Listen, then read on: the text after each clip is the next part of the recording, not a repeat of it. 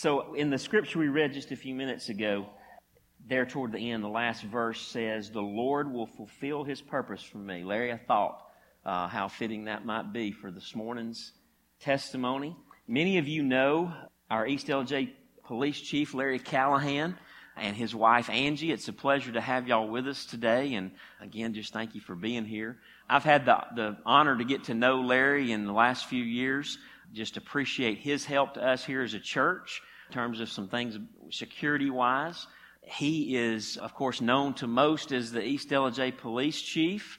He's known to some of us as a turkey slayer. Yes, a fellow turkey hunter. I talk a lot about turkey hunting, Larry. We've not hunted yet together, but I'm hoping that sometime in the next few months when turkey season rolls around, we might get a chance to do that. Perhaps most infamously in our congregation, he's known as the brother of our own Amy Bradshaw. Is that a claim to fame, Larry? Exactly how does that go? It is. Okay, all right. That's a good brother right there, Amy. Yeah, I gave him the floor. And all right. So this is the caliber of gentleman that's coming to speak to you this morning, Brother Larry Callahan. And at this Thanksgiving season, Larry and I have been talking. Larry has shared with me just what God's done in his life and how He's preserved his life. And so, Larry, come and share with us what the Lord's laid on your heart this morning. Start with, I just want to say good morning. I want to say thank you to begin with. Today's a very special day, and I'm going to tell you why. I got hurt, got involved in this incident about 4 years ago, a little over 4 years ago.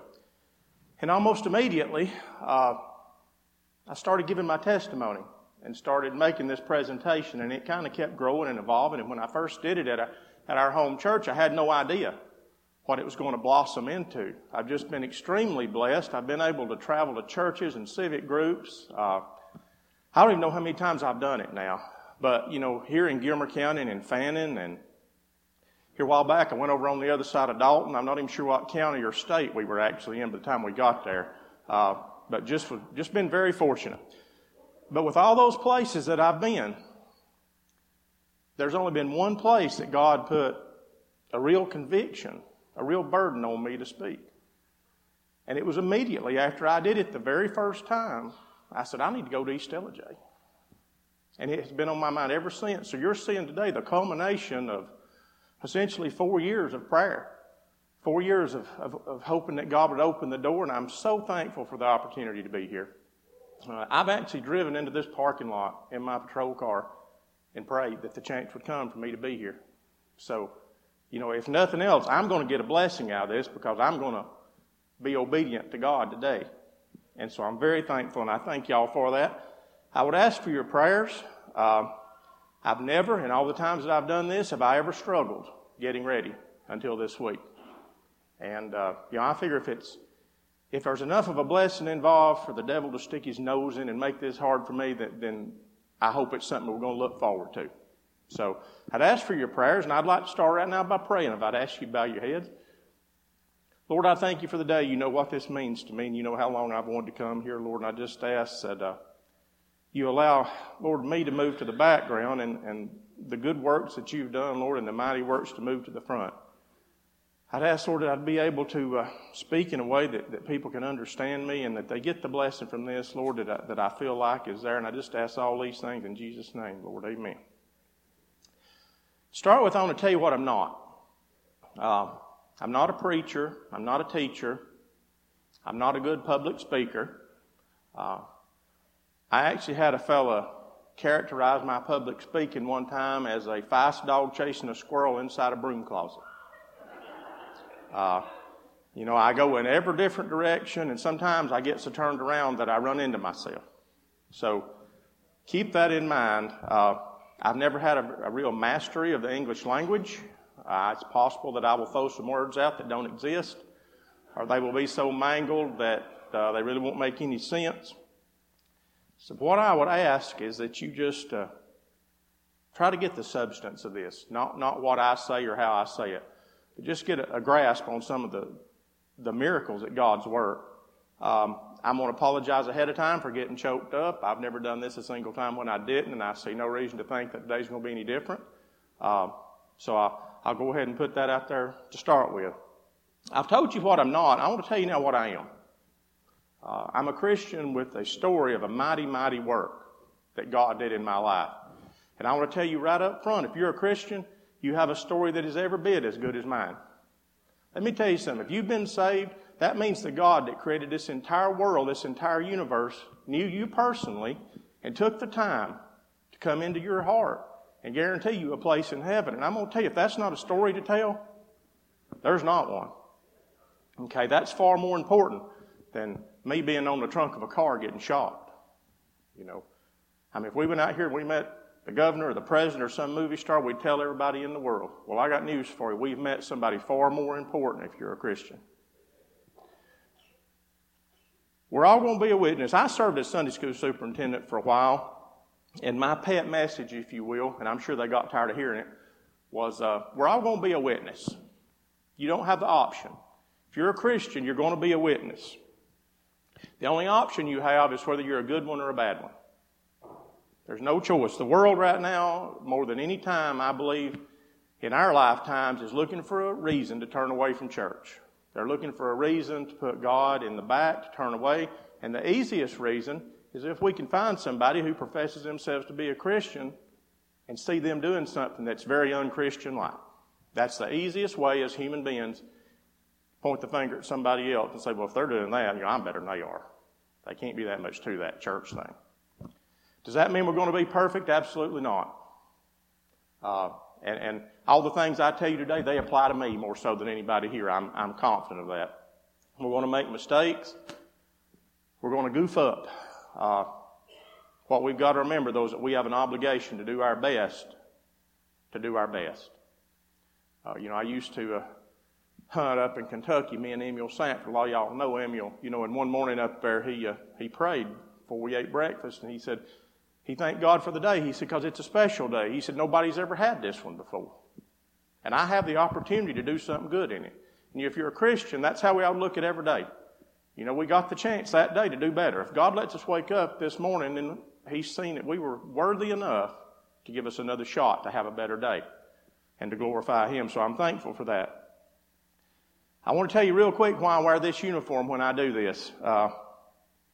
I'm a firm believer that you cannot be a Christian on Sunday and take off your church hat when you go home and do what you want to through the week. If we expect God to bless us through the week and to look after us and look after our families, we have to be what we are on Sunday, on Monday through Friday. Those of you who know me know that I am not smart enough to be the police chief of 2 cities. I've been so fortunate. I've been doing this 28 years. Been able to be chief at Ellijay, chief here at East Ellijay. Those of you who know me know it would take a blessing from God for me to be able to do that. And I'm very thankful for that, and that's why I refuse to separate the two. I'm a law enforcement officer and I'm a Christian, and I will not separate the two. I've had a complaint filed one time because I did something church-related in my uniform. That's just too bad. I don't know what else to tell you. I think as Christians, we all need to draw a line that this is where we're going to be pushed, and we're going to be pushed any farther. And with me, it's this. You got what you got. I'm not going to mistreat you if you're not a Christian. If anything, I'm probably going to treat you better. But you got what you got, good or bad. What I want to do is tell you what happened to me. Then I'm going to tell you a few of the lessons that I learned from it. On August the 1st of 2013, it started off like any other day, and that's one of the things I want you to learn. Very few tragedies in our life do we get a warning flag. Very few times do people get up in the morning and get a news flash on their phone that says you're going to be involved in a wreck today. So-and-so is going to have a heart attack today. We don't get the warning flags. I got up that morning, and my wife and I do what we do every morning. We drink a cup of coffee, watch the news. Those of you who have seen my wife knows I have papers. She really is my wife. I know that's hard for y'all to believe. In addition to being my wife, she's my best friend in this entire world. She's a turkey hunter. We spend a lot of time together, and I'm so blessed. So blessed to have her as a wife. And I say that because every morning when I leave, I tell her I love her. I tell her goodbye. I hope she has a good day. And every morning I'm a creature of habit. On my way to work, that's when I pray. And every morning I pray, Lord, look after us today. Look after my folks at work. Look after all my family. Name them all by name. And I always throw in there, look after me too. And you see, that day I had no idea. No idea what I was asking him to do. And no idea that he was listening the way he was listening. See, it wasn't even raining at my house that morning. I don't know that I even ran my windshield wipers. But on the eastern side of Gilmer County, it was coming an absolute flood. And those of you who have lived here a while know that a flood on the eastern side of the county means a flood in East Ellijay. That day was made up of a series of small decisions for me. Decisions that would affect my life forever and other people's lives forever. When I got to work, one of the first decisions I made was not to go to the Emergency Operations Center, which, in a nutshell, it's where all the department heads go and drink coffee while other people do all the work. I'm a firm believer in it. It's a great concept, but when you only have 2 or 3 people working, I think you need to be out there working. And so I didn't go. I stayed to help with the evacuations, and as flooding goes, and trying to get through this part pretty quick here, because this isn't what I want to focus on. We have a flood we have to evacuate the townhomes out on Riverside Drive. In a matter of circumstances, it worked out. I was the first officer in line to leave, and I felt like we needed to get an officer out of there because I had the entire department out there tied up, and we needed somebody in town. It's time for businesses to open. We needed somebody who was available. I decided, since my car was the first one in line, I'd be the one to do that. As I tried to drive out, the water, when I started into it, you could get through it. But as they say, the perfect storm, you had a lot of debris backed up from the bridge down at Hardy's, and you had the peak of the flood that came down. And bottom line, the water went from being up to about the bottom of my tires to being up to my hood. Chokes the car out. The particular place where I was at, right out in front of me, about like from here maybe to the back of the church, maybe not even that far, there was one little hump of dry land. And there's a firefighter from Gilmer County who has made it that far, and he's sitting there in his own personal vehicle by himself. So I crawl out the window, I go up there to him, and we talk a minute. Still have no idea of what's coming. You see, it's just like a lot of us. I was standing in troubled waters, and I had no idea. No idea.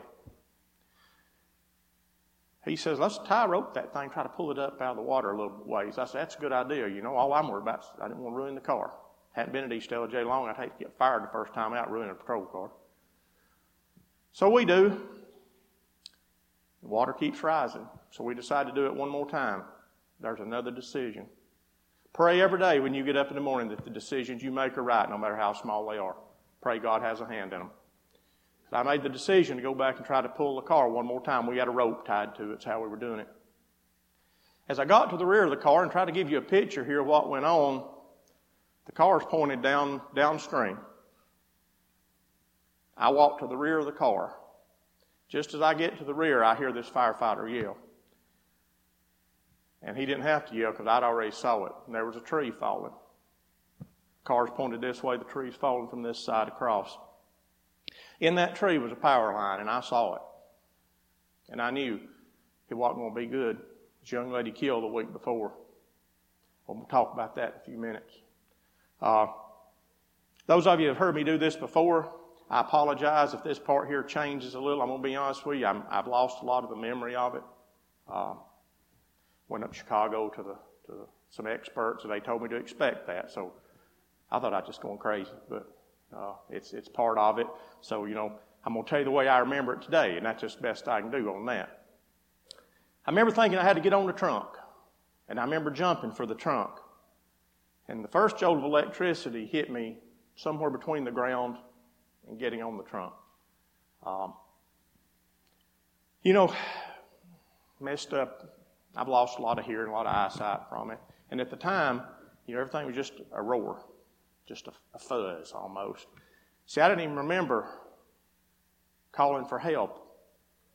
But the 911 tapes, I can hear me on there telling them, I got to have some help. I'm being cooked.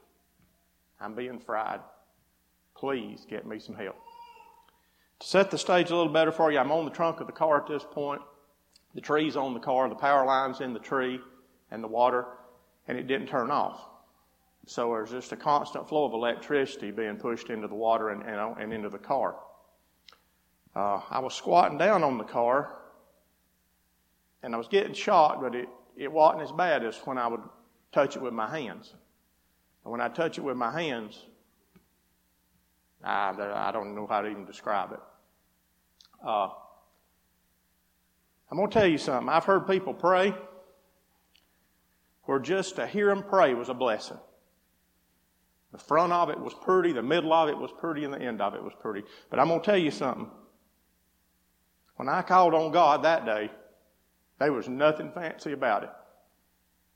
It was very simply, God, I'm going to die right here if you don't help me. It's that simple.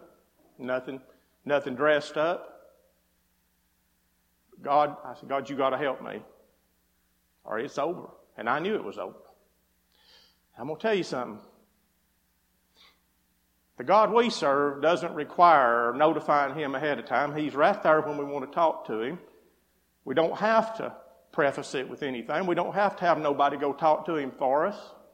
We can talk to Him. And in my opinion, that's the greatest privilege we have as Christians today. We can talk to God. Okay, I ain't got to talk to somebody and get Him to do it for me. I can talk to Him. And I talked to Him on the trunk of a car on Riverside Drive on August the 1st. I'll promise you that. I was there just long enough I thought the firefighter was probably dead. I figured he'd probably been electrocuted. Because I think I yelled for him. I don't know if I did or not, to be honest. I hope nobody here ever experiences it. But I've read about it. Like I said, I talked to this guy up in Chicago who's supposed to be the best in the world, literally, at electrical injuries and the results of them. And he understood what I was saying. I accepted right there that I was going to die that day. It wasn't a maybe. In my mind, I had no doubt that I had lived my last day and the end was very close. And that changes you forever. I would hope that nobody here ever experiences. I don't know if to tell you it's a good change or a bad change. It just changes you. You're a different person from that day forward. And I guess if I live to be 100, I will never unchange that, because I'd called on God, and I knew if He was going to help me, He would, but in my earthly mind, there was no help there. There was nothing that could be done to help me. I was finished. As I've told you, my wife, my best friend in the world, it was important to me that I let her know what happened. So I called her. How I called her is beyond me. But I got my cell phone out and squatting on the trunk of that car. I called her at work. Now, fortunately, she didn't answer. You want to see God working? Right there's another case. What if she'd answered? Can you imagine? She probably ended up killed herself in a car wreck trying to get down here. But she didn't. I just left her a message, and I told her that I'd got myself into a bad spot and I wouldn't be getting out, and that I loved her. And I hung up, and I made the decision that I was going to jump off that car. Now, if I'd have jumped off that car into that water, I'd have been killed instantly. I don't have any doubt about that. There's enough electricity. The stuff that was floating in the water around the car is jumping. Here just a couple weeks ago, I hadn't had one of these nightmares in a while, but I was on the trunk of that car trying to get away from that stuff, and I can't begin to tell you. I try to downplay that part a little bit when I do this, because, just to be honest, it's just bothersome. I don't ever want you to be in a position like that, and I pray that you aren't. But I made the decision I was going to jump. My theory was pretty simple-minded, just like me. The power line's there, I'm going to go that way. Now, I'd had to jump about like me to Chad to get out of the water, but that's what I was going to try. The tree's across the car now, so I can't see. It's in August, plenty of leaves. I can't see anything in front of the car. And see, here's where God had started working. He's working the entire time. But here's where physically He started saying, I got this. See, just as that tree fell, there was a swiftwater rescue team from Fannin County came around to bend in the river. What do you think they were in? A rubber raft. What do you think you got to be in if you're going to be in electricity? Rubber raft. Not a metal John boat that they walked by and left on the shelf that morning when they picked up the rubber raft. You see, God was working in Fannin County that morning. putting what they needed on the truck. They came out there and they got to where that firefighter was, who was okay, thankfully. And they thought I was dead. I've talked with them. And they said, we feared you were dead. And you're either, they didn't know I was on the trunk or if I'd fell in the water or what. So they take this rubber raft and they go out to the edge of this dry land, and that raft needs to go again, about like probably from me to Chad, maybe a little farther. And they push it in a flood upstream. They don't have a stick to push it with now, they just push it. That raft just heads right up that river. You want to talk about God? If you doubt for 1 second that's the case, Son's Church is over. Run it here and get you an inner tube and run down to the river and see how far you can push it upstream. You ain't even got to wait for a flood. You can do it today while the water's low. When I jump off that car, I don't see that. I want you to understand, when I jump, I didn't jump because I saw the boat. I jumped. And as I was leaving the car, around the end of this tree came a boat. You know the old story, guy's on the roof and helicopter comes by in a boat and he keeps telling him to wait.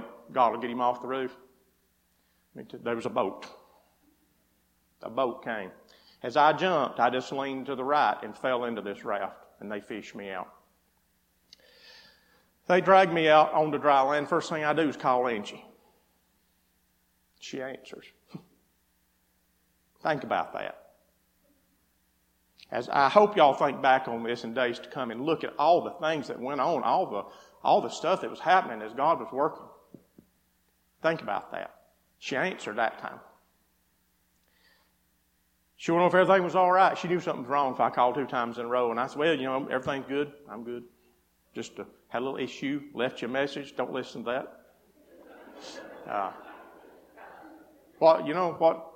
Of course, first thing she does is hang up and listen to the message. That leads to emergency room and doctor's visits, and none of that's important.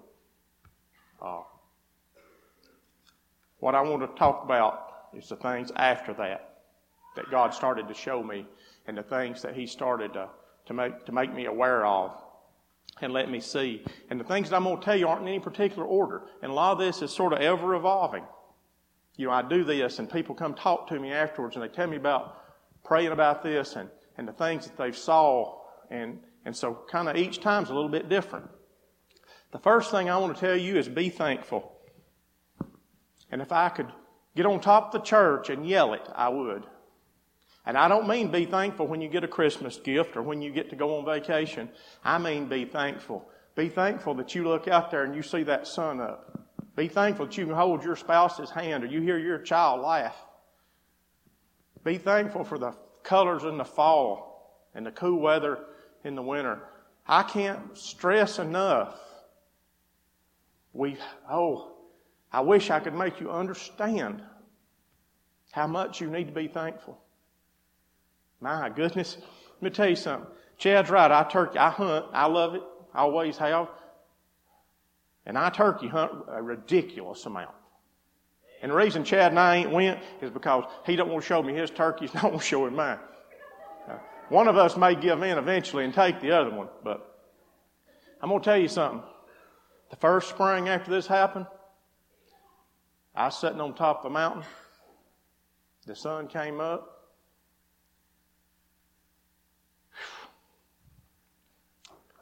That turkey gobbled, and I sat down and cried like a baby. I don't mean got teary-eyed. I mean I sat down by a tree and I squalled. Because I said, Lord, you left me here. My goodness. As the sun come up and everything's blooming out. And there's even times now I just get choked plumb up out here over nothing. There's a tree down here in front of the Shell station that's as yellow as anything I've ever seen. I drove by it the other day and caught myself wiping tears going down the road. So I said, Lord, you let me see that. He didn't have to. How many people did He not? Don't you think about this?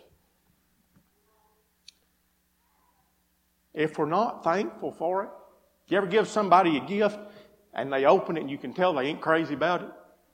And what's the first thing that crosses your mind? You say, I just won't get them nothing next time.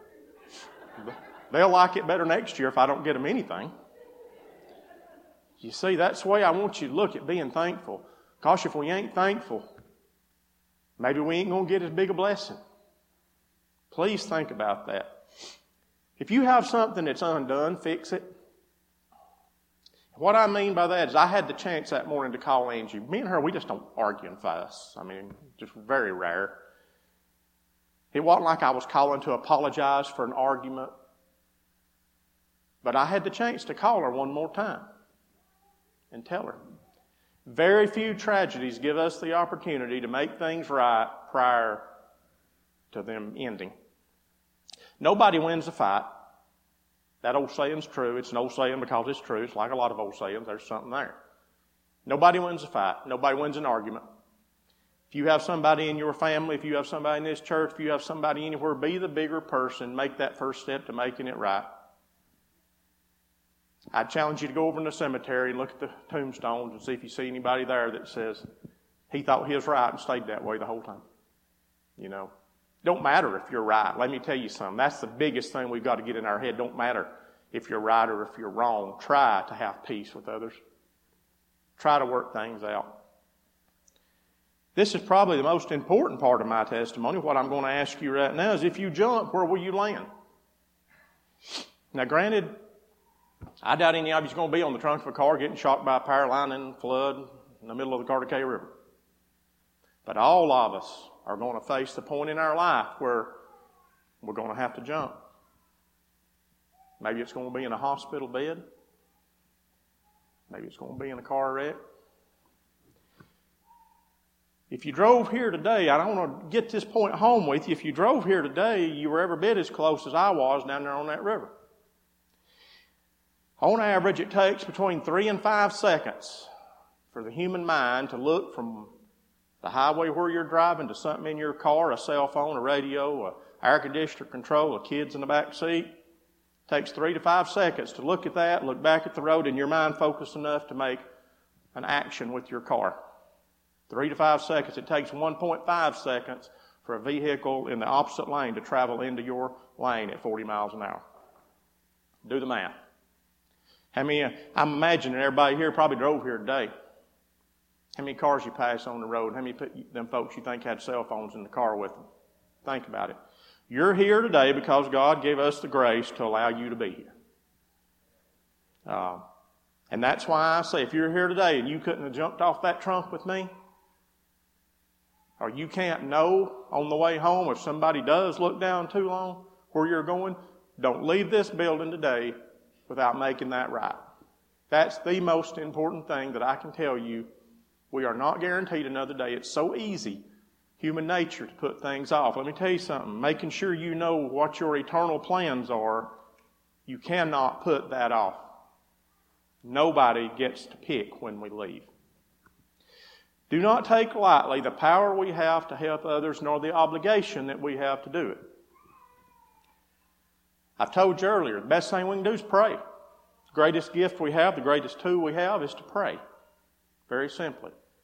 And I'm going to ask you this. If somebody asks you to pray for them, do it. Now, I forget. I forget because I'm getting older. You know, I forget because, I did suffer some injuries out there sitting on the power line. And I forget. So if somebody asks me to pray for them, quick as they get out of sight and I get where I'm by myself, I do it right then. Now, I may need to do it again later, and I try to. But if somebody asks you to pray for them, they're asking you to speak to God on their behalf, and that is a huge obligation. And please understand what a gift we have there.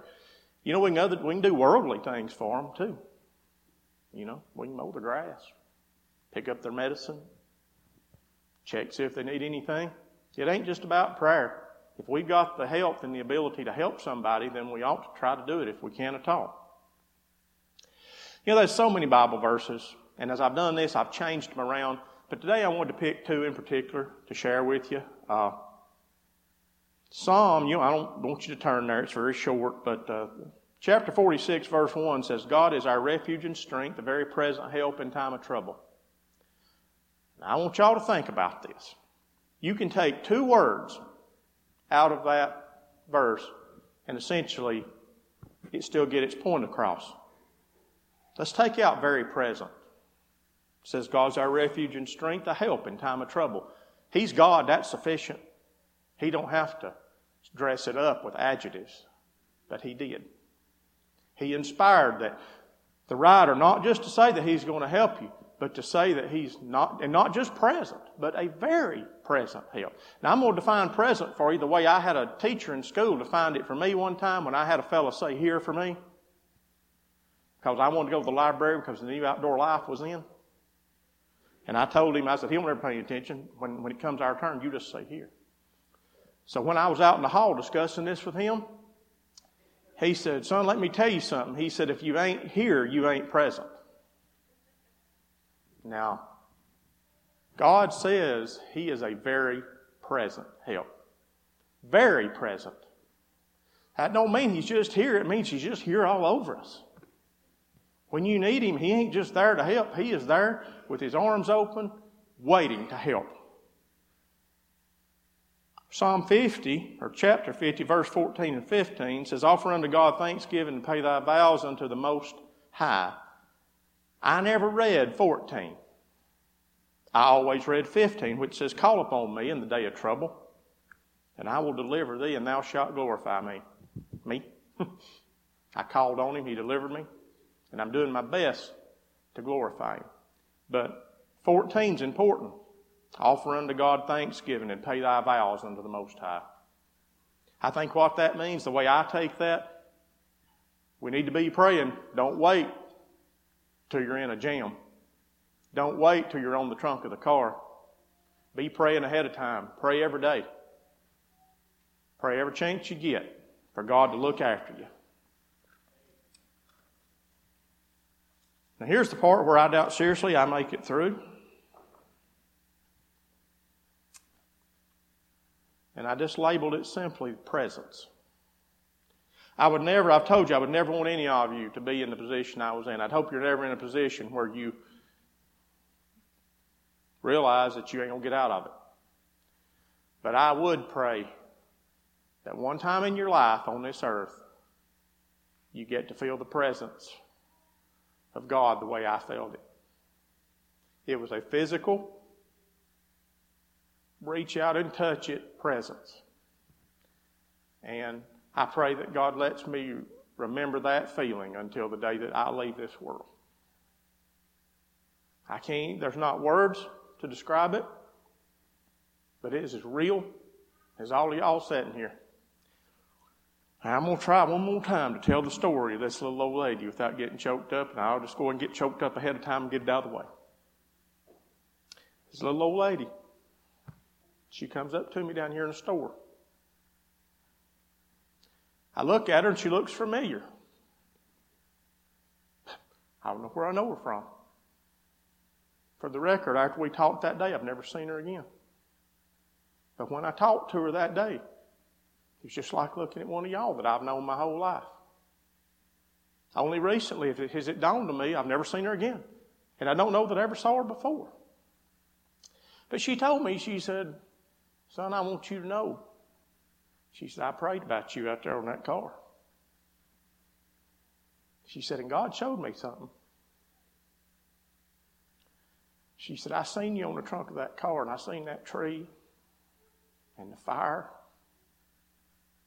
and all the bad. And she said, I want you to know something. She said, they was angels sitting all over that tree. She said, that's on every limb. And she said, they was going to look after you. I'm going to tell you something. I don't see there's no way it can touch you like it does me. But if you'd been on the trunk of that car, gosh, what a vision. Think about that. You know, I thought I was nobody in the world but me left. And there was angels sitting everywhere, just to wait for anything that I needed. I believe that all of us in our darkest times, and we're all going to have them. I believe if we pray, I believe we may have our own angels sitting around there waiting. Never feel alone. If you're a Christian, you're never alone. Amen. Man, on the trunk of that car in the darkest time of my life, when I was ready to leave this world, I had angels sitting everywhere. Goodness gracious. Maybe that little old lady was an angel. I don't know. Never seen her since. Don't remember ever seeing her before, but I knew her. I'm not going to say she was or wasn't, but I'm just going to say that that's just the way it is. I'm nearly done here, and there's a couple of things I want to share with you, though. One is the guilt of being here. Like I told you, the week before, a young girl died. I believe she was 13-year-old. I struggle to this day with why God took her and didn't me. She died in almost the same circumstance. It was a power line that had failed and hadn't cut off. What right have I got to be here and her leave? You know, my life's been good. If I'd left that day, I'd have left saying, thank you, Lord. It was good. I got a great family. You know, goodness, I've never been cold. I've never been hungry. I got a better place to go. If I'd left that day, I sure couldn't have complained. But see, I didn't, and she did. That's one of them things that I guess we just ain't going to understand. But I'd ask you to think about this. We're all left. Everybody in this room, God decided to leave. You're one heartbeat away from being gone from here, but He decided to leave us. So it's not just me. You see, it's all of us. If we've got something that we need to do, let's do it. Because He left us. You see? For a long time, I thought it was only me. And then I got to realize, heck, He left everybody. You know? He thought enough of everybody to keep them here, to give us another day on this earth. And let's try our best to make it a good one. I want to tell you this, that God's will always wins. And I want to close with this.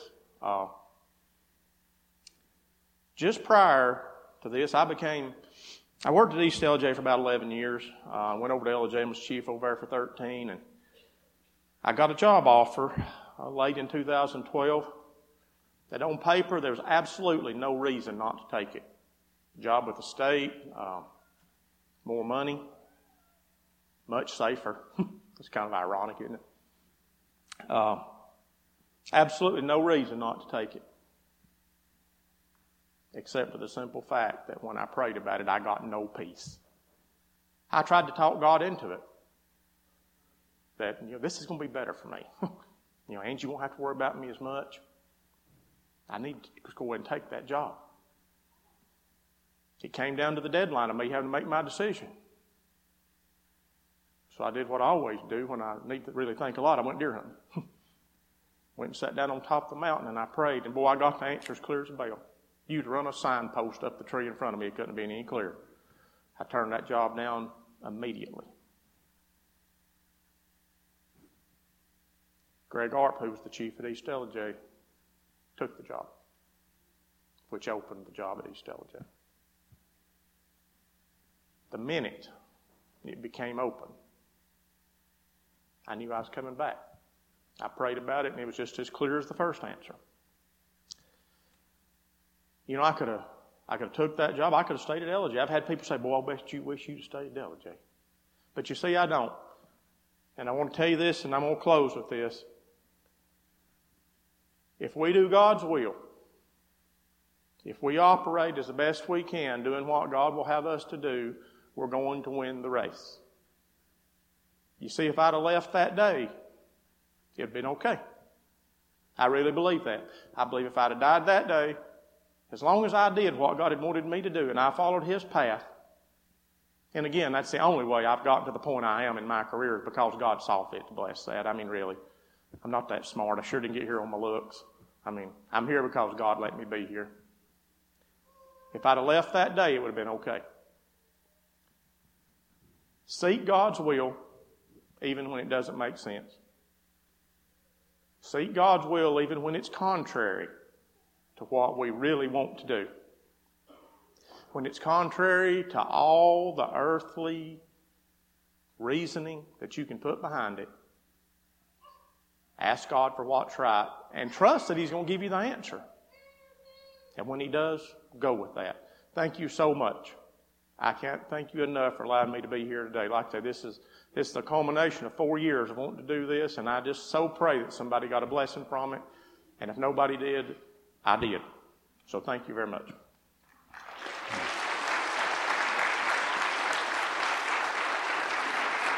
Thank you, Brother Larry. Thank you.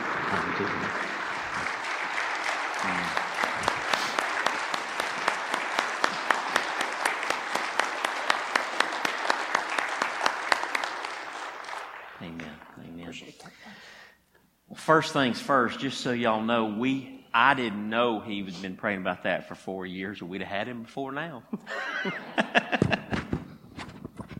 I just want to follow up on what Larry says, has shared with you, and transition into a celebration of the Lord's table. And I guess we do need to dismiss the children. Children, if you want to go to children's church, head on. Go ahead and be dismissed now. I just want to ask you here this morning, if you're here today, is Jesus your refuge? Is He your refuge? Is He your very present help?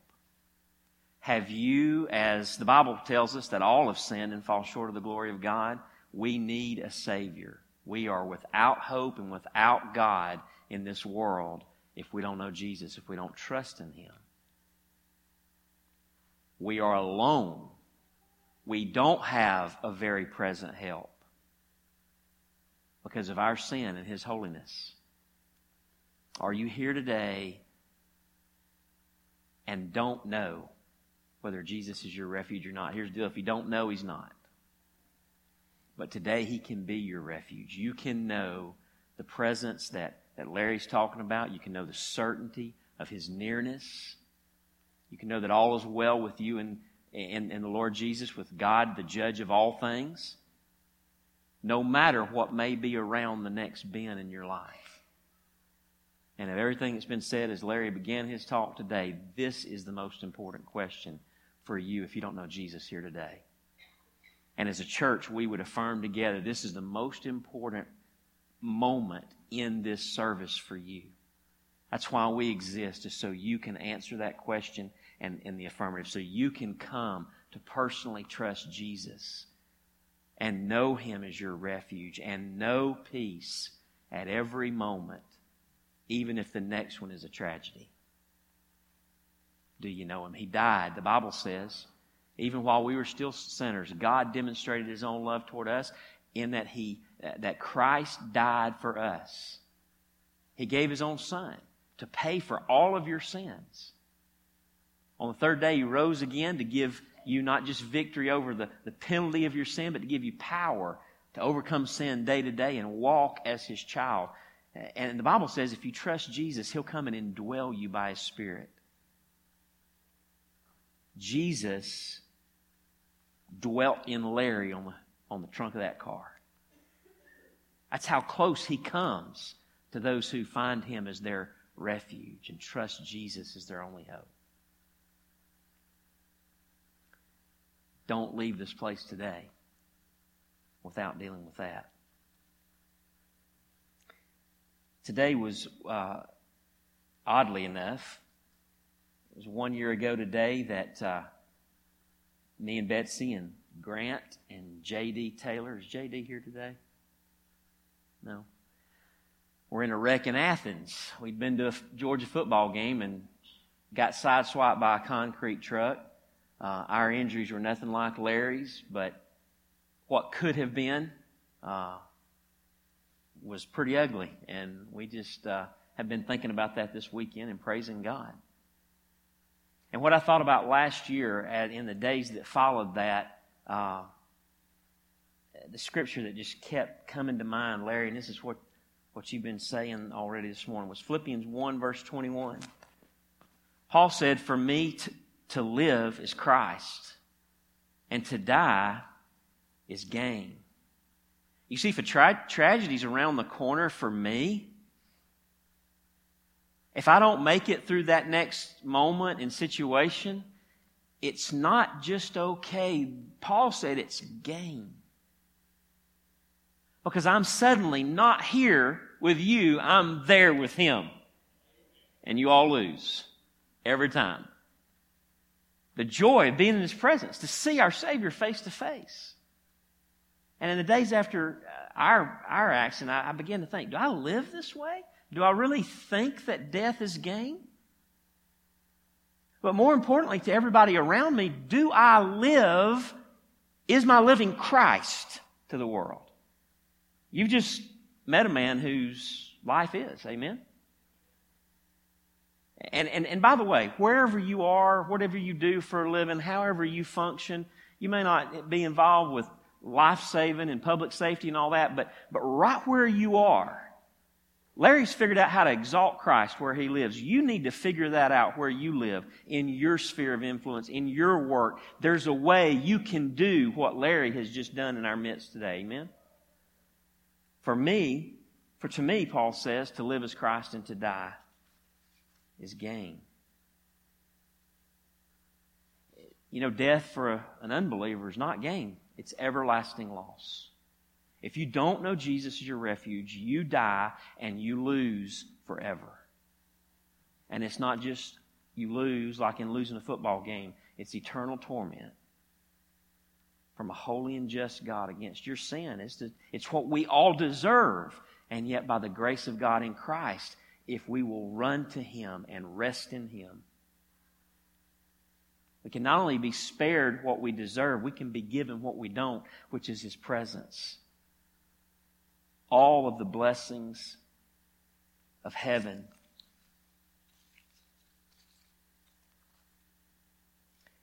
Do we, church, do you really feel that way about life and Christ and death and gain? For to me, to live as Christ and to die is gain.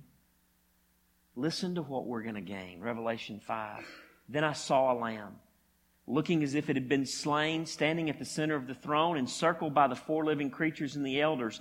The Lamb had 7 horns and 7 eyes, which are the 7 spirits of God sent out into all the earth.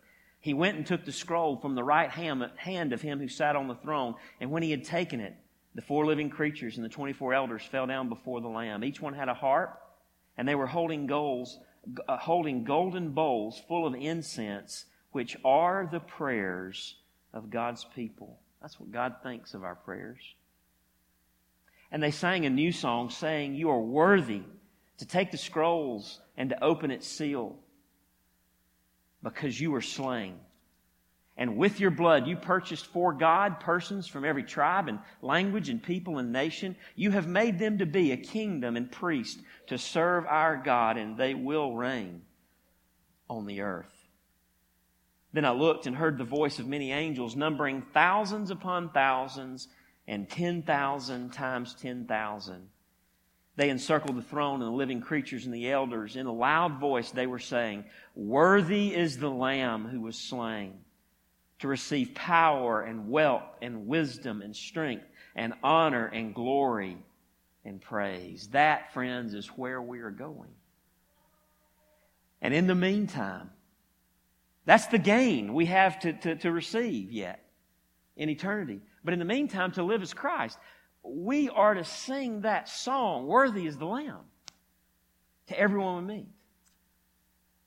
We're to show that reality, His worth, and how we live, how we do business, how we talk, how we think, how we even enjoy His presence in this moment.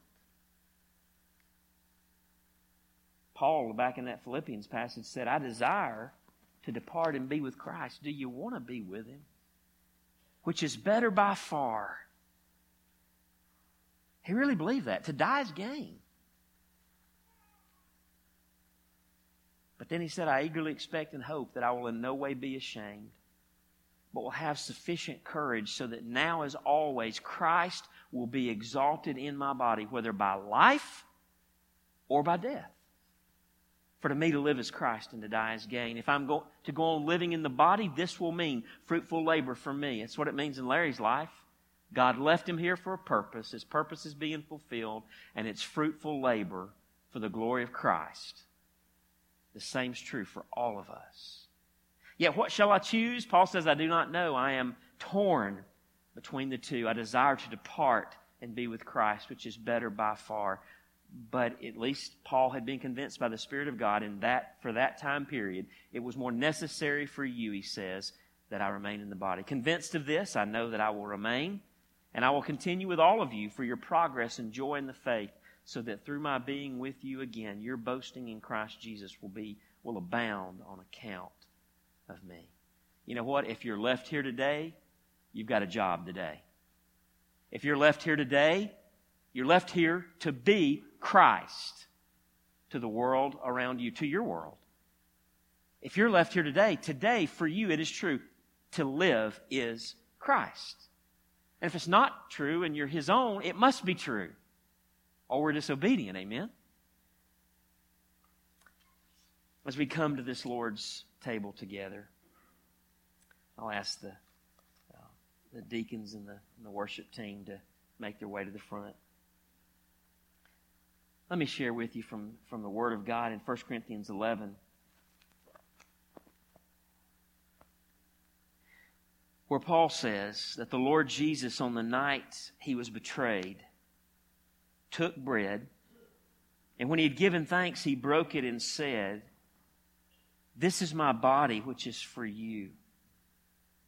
Do this in remembrance of me." They were celebrating the Passover, and in that moment they had no idea, I don't believe, really what Jesus was saying. This is the night before He'd go to the cross. And Jesus says, "This is my body." This bread that we're breaking, it symbolizes my body that tomorrow will be broken for you as I hang on the cross. This is my body that opens the doorway as it's broken and as my body is torn apart. It's like the veil to the temple being rent, Hebrews tells us, being torn apart so that we can access the presence of God. Suddenly it can be true that for you, God is your very present refuge because Jesus' body was broken. He went on to say, He also took the cup after supper, saying, "This cup is the new covenant in my blood. Do this as often as you drink it in remembrance of me." And again, they couldn't understand how that glass of wine represented the blood that would be shed all over Golgotha the next day as Christ was crucified, went through the incredible torture of a Roman crucifixion, and blood dripped to the earth. Yet Jesus said, "This is my body broken for you. This is the new covenant in my blood." This is salvation, the new covenant. This is grace. This is where suddenly you don't get what you deserve, but if you trust me, Jesus, the one who's dying for you on the cross and will be raised on the third day, this is the new covenant written in my blood. A covenant of grace and mercy and the forgiveness of sins. Peter put it this way: Jesus bore in His own body on that tree all of your sins, and there, as He carried all the weight of your sin and all of your sins, God poured out His wrath and justice on Jesus in your place instead of you. He was your substitute. And though that night, the Last Supper, they couldn't fathom what Jesus was saying, they soon came to understand. After He came back to life, was raised from the dead on the third day, they soon began to understand. They understood what He meant when He said earlier in the book of John, "My body is true food. My flesh is true food, and my blood is true drink." He didn't mean literally. He wasn't cannibalistic in that statement. He was saying, if you want eternal life, if you want to be made right with God, if you want to be able to call God your refuge and very present help, not just for this life, but for all of eternity, if you want to go from being an enemy to a child of the God of the universe, then it's very simple. You must feed your heart on me and what I've done in the cross and in the resurrection. And so today, as a church, we come because that passage rounds out by saying, "For as often as you eat," this is what Paul said, "for as often as you eat this bread and drink the cup, you proclaim the Lord's death until He comes." So what's fixing to happen If you're visiting with us today, if you don't know Jesus here, if you're not part of the body of Christ, what's fixing to happen is the church is fixing to remind ourselves of everything I just said about Jesus. We're going to do that by taking a cracker and a little swig of grape juice. It's a picture of what our hearts have already done in trusting Jesus as our life-saving sustenance, as our eternity-giving meal. And what we do with the physical eating and drinking, it's only a symbol of what's happened in here, but it can be a symbol for you this morning. You can see in what we're doing and hear the message, even as often as we do this, that Jesus saves. And even while we as the church partake at this table, you, right where you sit this morning, if you don't know Jesus, you can feast in your heart by faith on Jesus Christ, on His broken body and shed blood in your place to pay for your sin, and in His resurrection that gives you eternal and everlasting victory and hope and peace. And as Larry talked about, presence, His nearness. So let's pray together and prepare our hearts